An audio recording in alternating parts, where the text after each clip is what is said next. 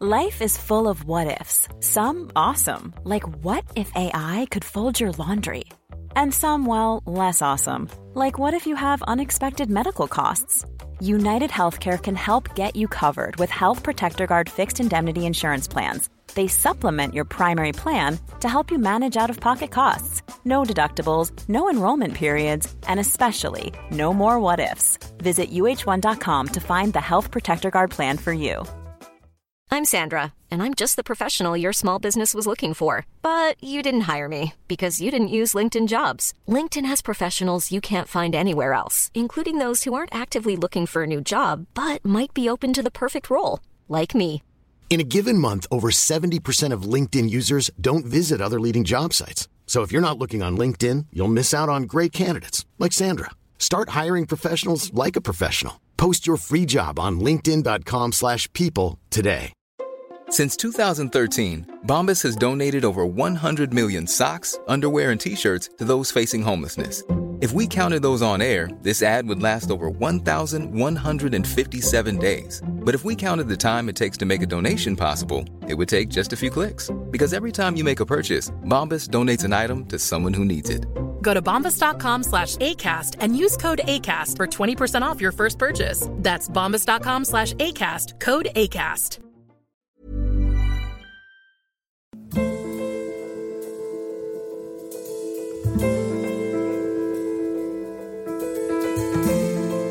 پادکست انسانک رو میشنوید به روایت من، حسام ایپکچی.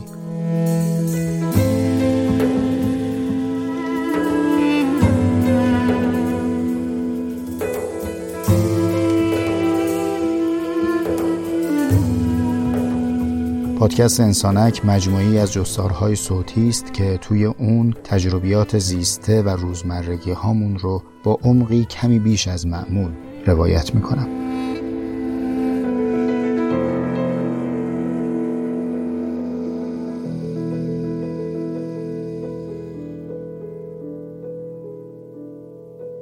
داستان برمیگرده به اسفند ماه سال 1246 هجری شمسی.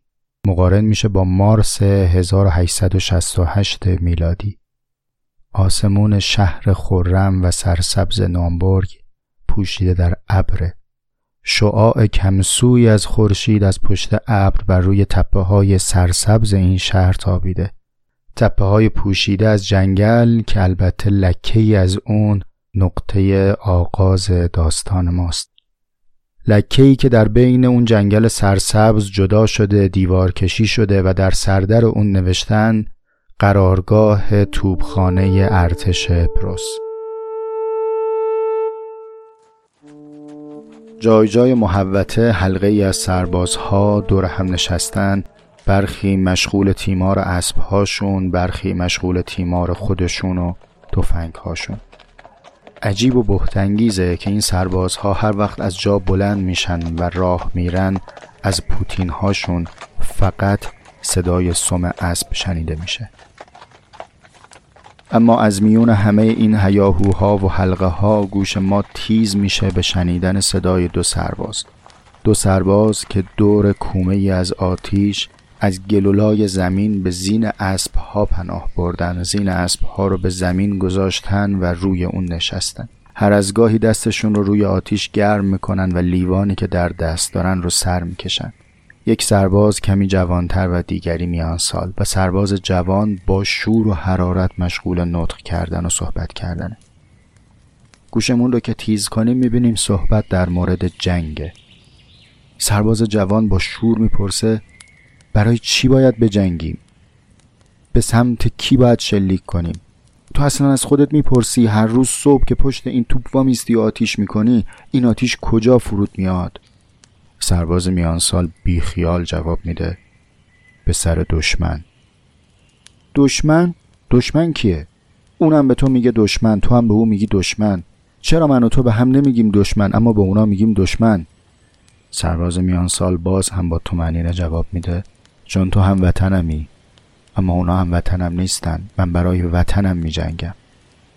سرباز جوون که انگار هرچی صحبت پیشتر میره بیشتر کلافه میشه میپرسه وطن کجاست؟ چرا اینجا وطن من هست اما وطن اونها نیست؟ کی گفته اتریش وطن اونها هست و وطن من نیست؟ کی گفته پروس فقط مال ماست؟ از کجا میفهمی که اینجا وطنه؟ از کجا میفهمی که جای دیگه وطن نیست؟ سرباز میون سال آخرین جرعه لیوانش هم سر میکشه، اشاره میکنه به پرچمی که توی باد داره میرقصه. میگه وطن زیر این پرچمه، جایی که اجنبی به تو حکومت نکنه. سرباز جوون خسته از صحبت از جا بلند میشه، زینی که روش نشسته رو بر میداره و روی اسبی که در کنارش هست میندازه. بعد رو به اون سرباز میان سال میگه اجنبی؟ کدوم فرمانده ای اجنبی نیست؟ فکر میکنی برای ژنرال من، تو، بقیه این سربازا فرقی داریم با این اسب؟ من و تو اسبیم، برای اسب چه فرقی میکنه که ژنرالی که روش نشسته سردوشی فرانسوی داشته باشه یا پروسی؟ سهم ما مرتعه، سهم ما علوفه است، سهم ما طویله است، سهم اسب همینه. ما اومدیم تو جنگ کشته بشیم که مبادا اونها بیان تو خونمون و کشته بشیم. صحبتش رو ناامیدانه با یک جمله تموم میکنه. ما همه اسبیم رفیق، همه اسبیم، سوارامون با هم فرق میکنه. این سوار میره، اون سوار میاد. بی خیال صحبت با سرباز میان سال راهشو پیش میگیره و میره به سمت دیوار اردوگاه. پشت سر صدای سرباز میان سال رو میشنویم که داد میکشه هی سراغ اون بدبخت نرو دیگه، اون به اندازه کافی امروز بدشانسی آورده. کنجکاوتر از قبل رد قدم‌های سرباز جوان رو پی میگیرم ببینم سراغ کدوم بدبخت بدشانسی میخواد بره. اما عجب اینجاست که از صدای قدم‌های سرباز جوان هم صدای سم اسب شنیده میشه.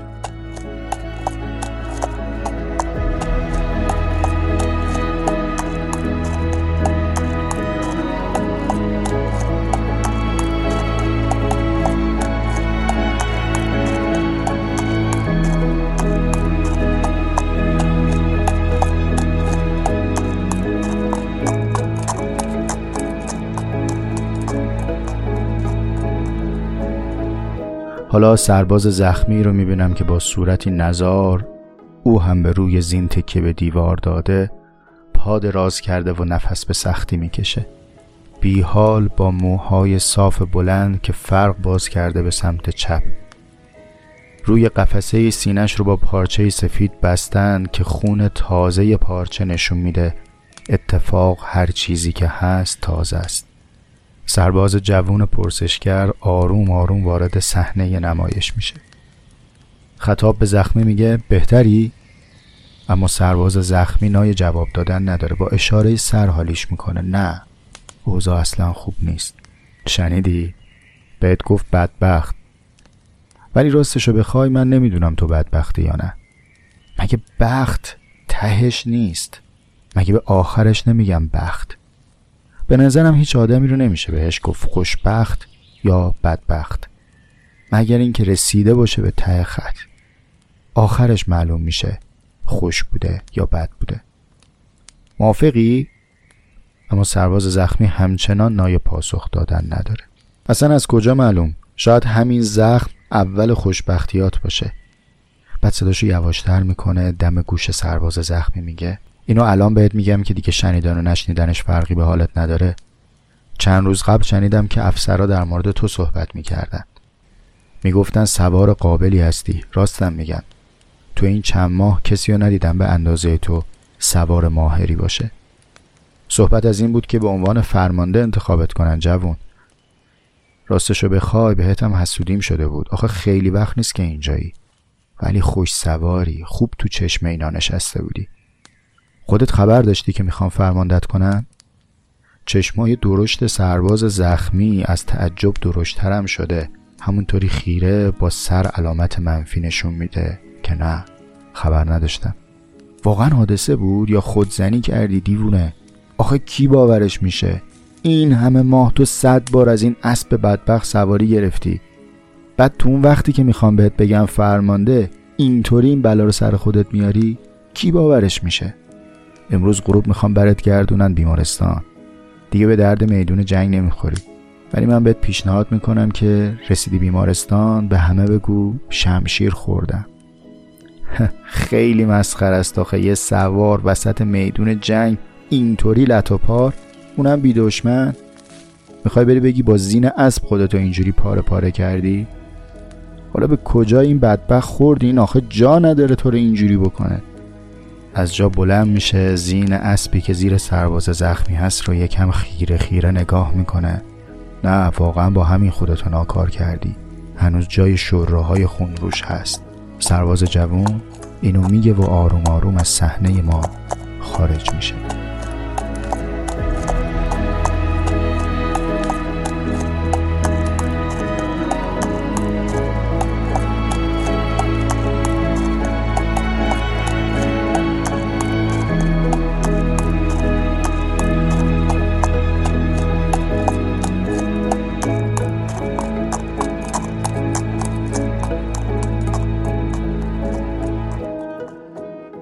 سرباز زخمی داستان ما حالا چند ماهی هست که بستریه. هر از گاهی چشمش رو میبنده و به لحظه حادثه فکر میکنه. جایی که اومد جست بزنه روی زین اسب بنشینه، اما زین به قفسه سینه و پهلوش گرفت و او رو به شدت مجروح کرد. حالا اونو مثل شمشیر شکسته پس فرستادن. از نظر فرمانده های ارتش این سوارکار قابل و توانمند حالا دیگه ناکار شده. چنان آسیب دیده که ناو و رمق راه رفتن هم نداره. هفته هاست که ناگزیر به خوندن خونده ها و دوباره ورق زدن کتاب هایی که سالها قبل اون رو خونده. 23 سالگی شاید زمان زود هنگامی است برای خانه نشین شدن و آسیب دیدن، اما برای فردریش جوان مجال بی‌نظیری بود.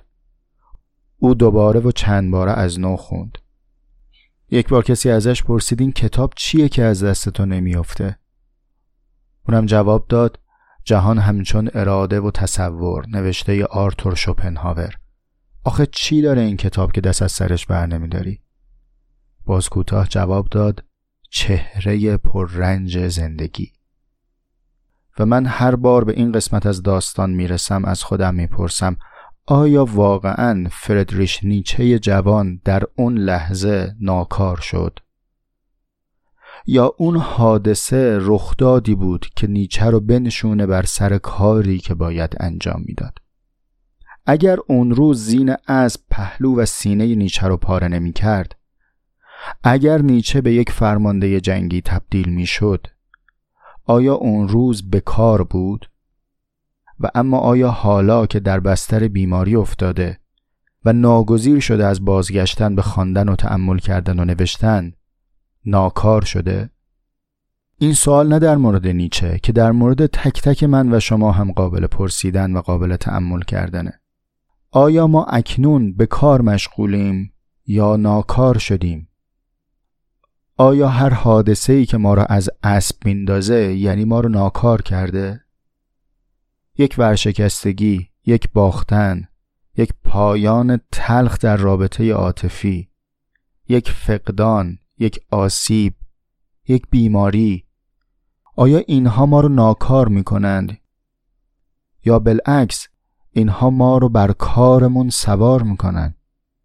چطور میتونیم به این سوالها پاسخ بدیم اگر قبلش نفهمیده باشیم که کار چیست؟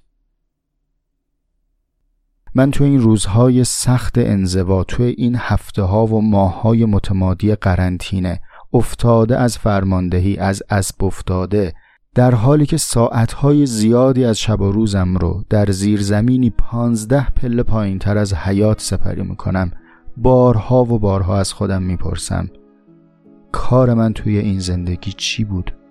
آیا ناکار شدم یا از ناکاری نجات پیدا کردم و تازه بر سر کارم نشستم؟ توی روزهایی که هر 5 دقیقه یک نفس با پنجه کرونا بند میاد، بجاست اگر هر 5 دقیقه یک بار از خودمون بپرسیم این 5 دقیقه نوبت من نبود، حالا که موندم برای چه کاری موندم؟ اگر هنوز نفس میکشم برای چی نفس میکشم؟ وقتی روی زمین قدم برمیدارم از زیر پاهای خودم چه صدایی میشنوم؟ صدای پامون رو گوش کردیم؟ شاید مهمترین صدایی که باید گوش بدیم نه صدای درس، نه صدای درس گفتار، نه صدای پند این و اون، صدای پای خودمونه. وقتی قدم برمیداریم به چه سمتی قدم برمیداریم؟ با چه فهمی قدم برمیداریم؟ از زیر پاهامون چه صدایی به گوش ما میرسه؟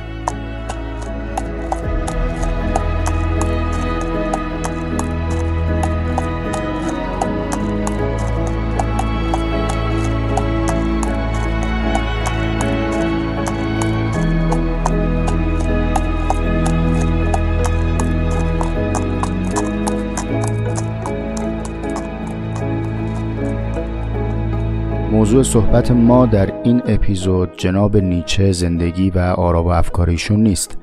من عرض دیگری دارم. غرضم دعوت به تأمل در دو موضوعه که چند دقیقه دیگه خدمتتون خواهم گفت.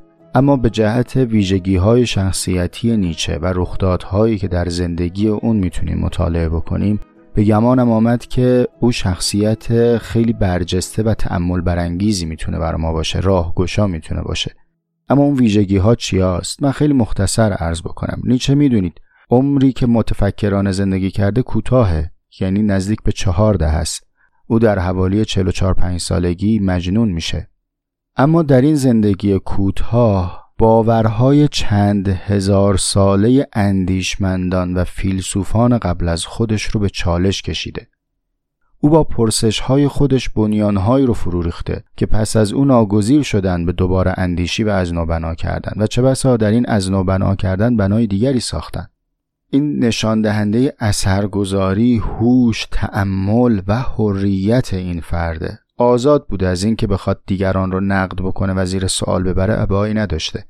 حتی با اینکه بسیار به آرتور شوپنهاور علاقه‌منده، خیلی از او متأثره و چه بسا بارقه‌های فلسفی در ذهن او با مطالعه کتاب آرتور شوپنهاور پیش میاد، اما میبینیم در جریان تأمل خودش وابسته به او نیست. جایی لازم بوده به او هم گفته نه، و این یعنی آزاد اندیشیدن. جالبه که بدونید نیچه خودش فیلسوف آکادمیک نیست. به تعبیر من طفل به همین دلیل به حقیقت و اصالت فلسفیدن نزدیکتره. شما هر قیدی که به فلسفه اضافه بکنید او رو مقیدش کردید، از اصالتش دور کردید. فلسفه تحلیلی، فلسفه قاره‌ای، فلسفه شرق، فلسفه غرب، فلسفه آکادمیک و دانشگاهی، هر کدوم از اینها برشی از کیک رو داره برمی‌داره، یا هر کدوم از اینها در کمترین اثرگذاریش داره یک متدولوژی رو برای تحصیل تحمیل میکنه. میگه این گونه و الا و بلا این گونه بخوان، با این منابع و با این سیر بخوان. خب نیچه از این قید هم رها بوده. او فیلولوژیست بوده، به ترجمه نزدیک به این عبارت میشه زبانشناس بوده، لغت شناس بوده. همین موضوع زبانشناسی رو هم در دانشگاه بازل تدریس میکنه. اما تأملاتی که داره مطرح میکنه میره به کجا میرسه؟ بنیانهای فلسفه رو میلرزونه. چرا؟ چون رها از قید میاندیشه. نیچه یک خلق و یک ذائقه تفکری داره که من بسیار او رو برای این روزهای خودمون ضروری میدونم. اونم این که انگار هیچ چیزی رو از پیش مسلم نمیدونه. هر چیزی که مطرح میشه میگه بیا راجبش فکر کنیم، تا اونجایی که حتی میرسه به این معنا که آقا این طایفه فلاسفه هم یه قواعدی رو در ذهن خودشون ساختن، فکر میکنن هستی تابع همین قواعده، من در همین هم میخوام تشکیک کنم. به همین خاطر به افلاطون هم رحم نمیکنه. من عرضم این نیست که آنچه گذشت رو در هم بکوبیم، میگم فقط مسلماتمون رو مجدد مرور کنیم. بالاخره ما یه سری باورهایی رو قطعی گذاشتیم تو صندوق، میگیم اینا ثابتات ذهن ماست. با این ثابت‌ها داریم متغیرهامون رو حل میکنیم.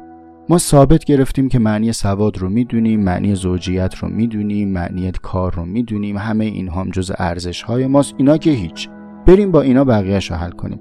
اتفاقا من در انسانک میرم سراغ همین ثابت‌ها. بیاین راجبش دوباره فکر کنیم. زوجیت خیلی چیز خوبیه، خیلی خوبه. ملال چیه وسطش در میاد؟ پس سواد خیلی چیز خوبیه، ما براش زحمت کشیدیم شدیم با سواد. باشه دستتون درد نکنه. فقط چی شد به پدر بزرگ مادر بزرگا گفتیم بی سواد؟ از کجا به بعد سواد شد نام یک فرم که هر کسی یک شکل رو طی کرده باشه تو درس خوندن ابتدایی، راهنمای، دبیرستان، او با سواده. الان رفتم سراغ مفهوم کار. در ادامه خواهید دید که خودم و شما رو دعوت میکنم به اندیشیدن در دو مؤلفه که اتفاقا این هم جزء ثابتات ماست. براتون مثال میارم. انقدر این رو مسلم و ثابت دونستن که میگن اصلا راجبش فکرم نکن، سوالم نکن، هست که هست. با ثابت گرفتن اینها بیا بقیه مسائل تو حل کن. من عرض میکنم نه خیر. به قول یه دوستی تو کامنت ها از من پرسیده بود که چرا راجع به مسائل بدیهی انقدر بحث میکنی. جواب من خیلی کوتاه بود. نوشتم چون اینا بدیهی نیستن. اما بریم که اون دو نکته‌ای که به نظرم قابل تأمل اومد رو خدمت شما عرض کنم.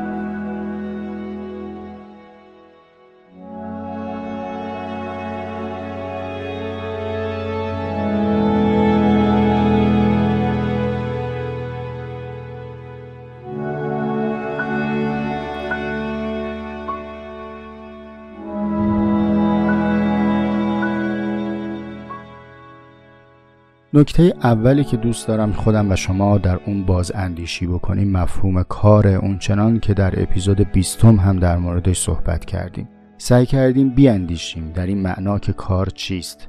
دقیقاً در نقض شعر جناب آقای ملک الشعراء بهار.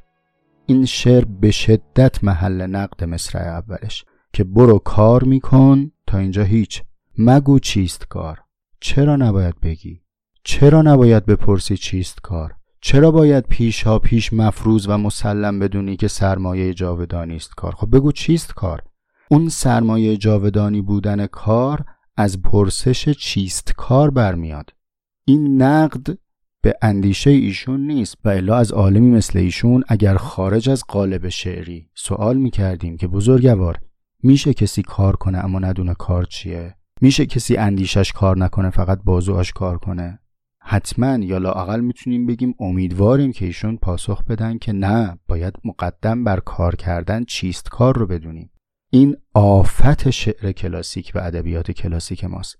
چنان در اون فرم اهمیت داره که محتوا قربانی میشه برای اینکه فرم در اون شکل بگیره. اونی که اصالت داره نظم و عروض و قافیه است. این شعر رو میارن به عنوان متن درسی به ما درس میدن، تو کتاب درسیامون بود دیگه، یادتون میاد، الانو نمیدونم هست یا نه. چرا؟ چون فریفته نظمشیم. اگر از قالب شعر میومد بیرون یه کسی یه جستار مینوشت.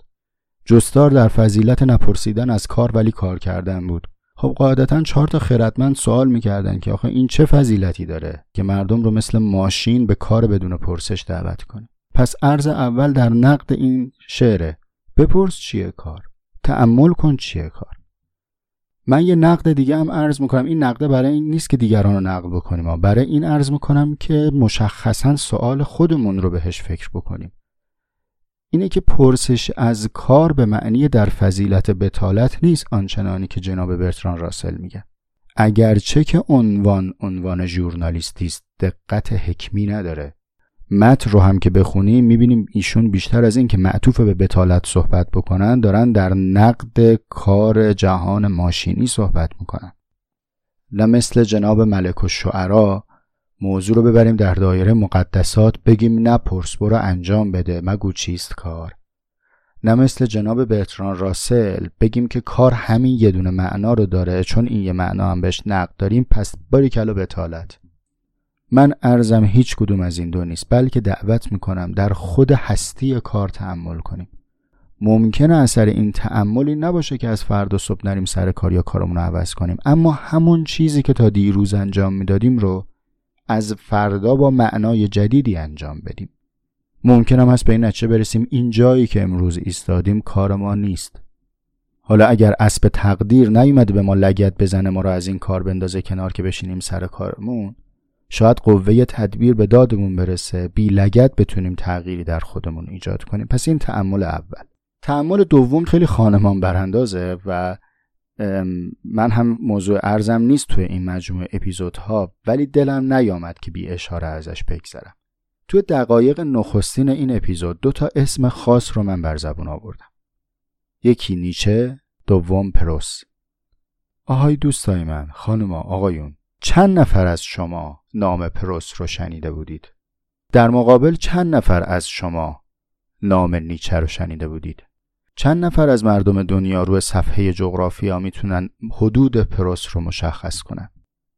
پرسش اینجاست که روا بود نیچه تلف بشه که پروس باقی بمونه؟ میدونید چقدر نیچه ها قربانی شدن که هرگز اسمشون به گوش ما نرسیده برای مفهومی به نام وطن؟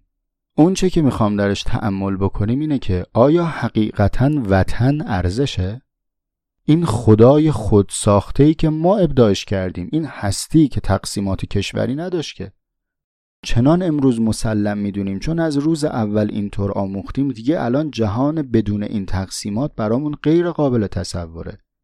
مفروضمون اینه که جهان رو باید در قاره‌ها، قاره‌ها رو باید در کشورها، کشورها رو در استانها، استانها رو در شهرها، شهر رو در محله، همینجوری تجزیه کنیم بیایم پایین.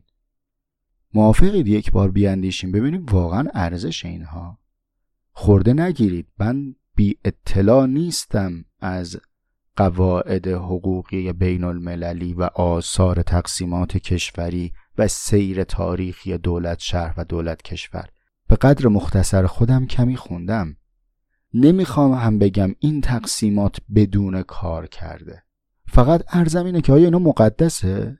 آیا اینا چنان ارزشمنده که براش جانی داده بشه؟ آیا ما با خسران روبرو نمی شدیم اگر نیچه فدا می شد که پروست بمونه؟ پروست که نمون در آخر. امروز ما کشوری به نام پروست نداریم. این لطیفه رو شنیدید؟ به طرف گفتن که به نظرتون ریشه طلاق چیه؟ گفته بود ازدواج. این جوک مسخره در مورد جنگ و صلح قابل تأمله. چه بسا ریشه جنگ‌های ناتمامی که در عالم هست اینه که چیزی به نام وطن ارزشه. من بیش از این نمیخوام روی این موضوع متمرکز بمونم. بحث پیچیده است. تصورش هم برای خیلی از ماها دشواره. زود بازده هم نیست. ولی بالاخره در این مزرعه عالم قرار نیست همه گشنیز و ریحون بکارن که هفته دیگه سبز شه. این عالم، این مزرعه نخلستونم میخواد، گردو هم میخواد. یه کسایی هم باید بکارن برای چند سده بعد. اونچنان که یه عده‌ای کاشتن برای امروز ما. فقط به عنوان یک تلنگر برای کسانی که تکنولوژی رو دنبال میکنن در این تأمل کنیم. شاید چند دهه قبل تصور ویرچوال کارنسی ها ناممکن بود در جامعه اقتصادی و حقوقی و سیاسی. پس لااقل محتمل بدونیم موضوع ویرچوال کانتری ها رو.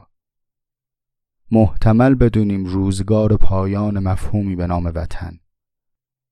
و تازه تصورم اینه که کسی که با افق آینده بلند زندگی میکنه امروز غنی‌تری رو هم برای خودش خواهد ساخت. ما امروز چند هزار سال آدمیم. تو اپیزود 17 عرض کردم ما چند هزار سال بشریم. پس توقع زیادی نیست اگر چند صد ساله اندیشه کنیم.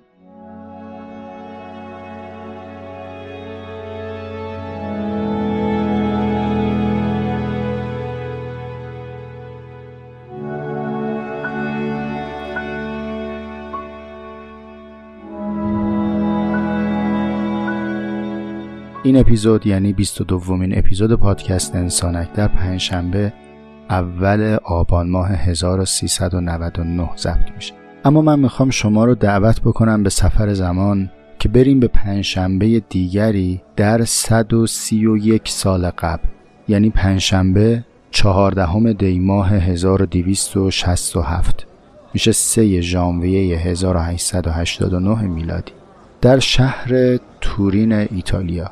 چند روزی از سال نو میلادی گذشته.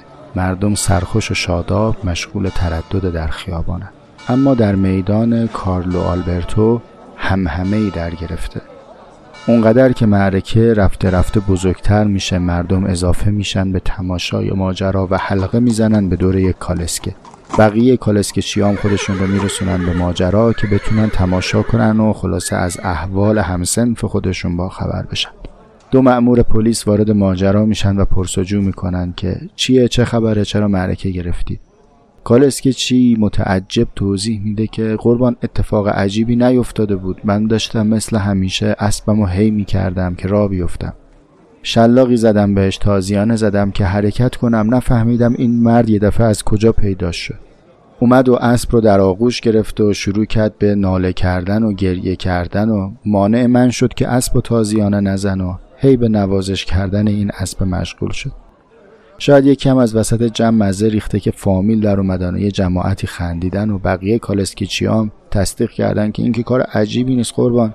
هر سواری اسب خودش رو هی میکنه، هر کالسکه‌چی باید تازیانه داشته باشه که اسبش رو برونه. بقیه حضارم هر کدوم چیزی به داستان اضافه میکنن و کاشف به عمل میاد که بله همین نیست که کالسکه‌چی تعریف کرد. و مردی مدهوش پای این اسب افتاده که کسی نیست جز جناب نیچه که حالا 45 سالشه. ما هنوز نمیدونیم در ذهن نیچه چه رخ داد، چه تصویری ترسیم و تداعی شد. چرا میونه این همه دوپا که داشتن تو اون میدون قدم میزدن هیچ کسی آغوش نیچه رو گرم نکرد جز اسب، و تازیانه خوردن این اسب چه تحولی در نیچه ایجاد کرد که همین حادثه شد آغاز جنون نیچه. و نیچه بعد از این حادثه دیوانه شد. چقدر اسب در زندگی نیچه نماد پررنگی است، چه حادثه های جدی رو رقم زده. گویی نیچه در میان دو حرکت اسب نیچه میشه، از لحظه‌ای که پهلوی او رو پاره میکنه تا نتونه فرمانده بشه، تا اسب دیگری که تازیانه میخوره و نیچه رو وارد دوره جنون میکنه. من بارها از خودم پرسیدم که اگر اون زین پهلوی نیچه رو ندریده بود آیا نیچه میشد؟ اگر در اون میدان چند دقیقه دیرتر و زودتر این عبور و مرور اتفاق میافتاد و لااقل نیچه با صحنه تازیانه خوردن این اسب روبرو نمیشد، آیا باز نیچه اینچنین میشد؟ خیلی عجیبه. عکسی که از سالومه و نیچه باقی مونده که به لطف کتاب شیرین جناب یالوم وقتی نیچه گریست، داستان نیچه زیاد بین ماها دست به دست شد. روی جلد همین کتاب اگر ملاحظه بفرمایید عکس نیچه و سالومه هست. این عکس واقعی است. عکسی که از نیچه و سالومه باقی مونده هم به همین ترتیبه. نیچه در موقعیت اسب عرابه ایستاده و سالومه با تازیانه در موقعیت مسافر یا کالسکچی نشسته و نمیدونیم راز این حادثه چه بود که نیچه رو به جنون کشید. چقدر جبرها در ساختن زندگی ما مؤثره. اگر هر کدوم از این متغیرها نبودن، هر کدوم از این اسبها نبودن، اگر رخدادهای دوره کودکی نیچه نبود، اگر سالومه نبود، همه این اگرها اگر نبود چیز دیگری بار می اومد. در مورد ما هم همینه ها، نه فقط بگیم نیچه اینطوره. آمیخته در جبریم و حتی من در آن چیزی که میپندارم آزاد هستم هم آمیخته با جبرم. خب بگذاریم از این حاشیه، برگردیم به داستان نیچه. جناب نیچه ما که مهر ماهی هم هست دیگه، نیچه متولد 15 اکتبر 1844 میشه 23 مهر ماه دیگه، حالا سالش رو الان یادداشت نکردم، همین چند روز قبل تولدش بوده. در نیمه اسفند ماه سال 1889 یعنی 44-5 سال است که وارد دوره جنون میشه و قریب به 1 دهه رو در همین دیوانگی و جنون عمر میکنه.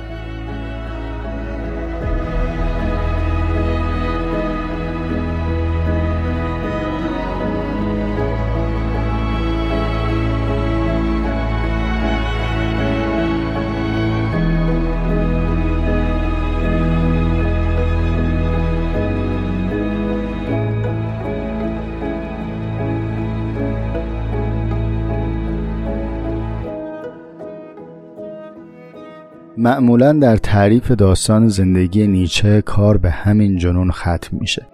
از اینجا به بعد هم اگر میخوان از نیچه چیزی بگن از خواهرش میگن و نحوه انتشار آثارش و تاثیرپذیری هیتلر و نازی ها از آثار نیچه و یا دیگر اندیشمندان. اما این داستان یک پایان تقریباً پنهانی داره که خوبه براتون تعریف بکنم و بشنوید. در روزهای نخستین جنون نیچه او یادداشت‌هایی رو برای دوستانش ارسال میکنه. خیلی حیرت انگیزه، هم محتوای یادداشت‌ها حیرت انگیزه، همین که خب بزرگوار تو اگر دیوانه‌ای نامه نوشتن چیه؟ اینجاست که بعضی از دوستان به این فکر میافتن که بریم نیچه رو برگردونیم به شهر خودمون، یعنی به بازل، به شهری که او در اونجا زندگی کرده، درس داده و از دوستان زیادی اونجا داره. از میون دوستان جناب فرانز اووربک انتخاب میشه برای اینکه به نمایندگی بیاد و این کار رو بر دوش بکشه. فرانز اووربک که میاد اینجا یک داستان خیلی جالبی شکل میگیره.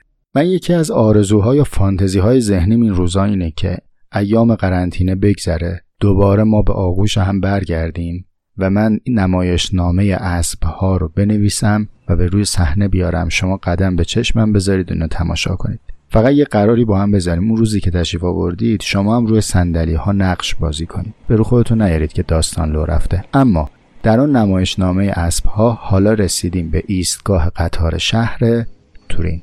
اووربک بر اساس قرار قبلی راهی شده به شهر تورین و حالا قطار سوتی میکشه و میسته. پروفسور ویل یک روانپزشک هست که اومده تو ایستگاه قطار به پیشواز دوست نیچه و قراره که پروفسور ویل و اووربک با هم برن به ملاقات نیچه که اون رو منتقل بکنن به کلینیک فریدمات. اونا همدیگر رو میبینن، در آغوش میگیرن و پروفسور ویل خوش آمد میگه و راهی میشن به ملاقات نیچه.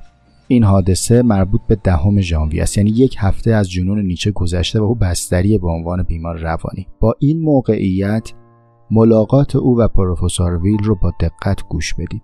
نیچه به محض اینکه او رو میبینه خیلی با روی باز سلام میده و میگه که سلام آقای ویل. پروفسور ویل شوکه میشه. بعد ادامه میده نیچه: شما روانپزشک هستید درسته؟ ما چند سال پیش با هم دیگه ملاقات داشتیم. اینا صحبتای نیچه است. ما چند سال پیش با هم ملاقات داشتیم و من اونجا باهاتون در مورد دیوانگی عرفانی بحث کردم. پروفسور ویل به قدری غافلگیری شده که فقط با اشاره سر داره این یاداوری ها رو تایید میکنه. بله کاملا درسته. نیچه تفکراتی داره در مورد جنون، انواع جنون رو بحث کرده و در مورد دیوانگی عرفانی هم صحبت هایی داره. او جایی گفته که زندگی تحمل پذیر نیست مگر اینکه دیوانگی رو به عنوان یک چاشنی به او اضافه کنی. همه این صحبت ها پروفسور ویل رو مشکوک کرده که آیا ما واقعا وسط یک بازی هستیم؟ او داره همه ما و بلکه همه تاریخ رو بازی میده. نیچه به همین اکتفا نمیکنه و صحبتش رو ادامه میده.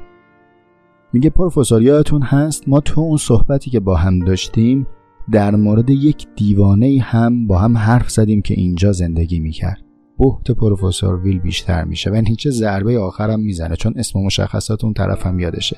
میگه اون فرد آدولف ویشر بود و همه اینها درسته و پروفسور ویل تصدیق میکنه. همین رخداد و بعضن رخدادهای نظیر این بسیاری از نیچه شناسها رو در ابهام فرو برده که آیا واقعا نیچه دیوانه شد یا بین تمام کارهایی که نیچه تجربه کرد دیوانگی هم آخرین کار نیچه بود.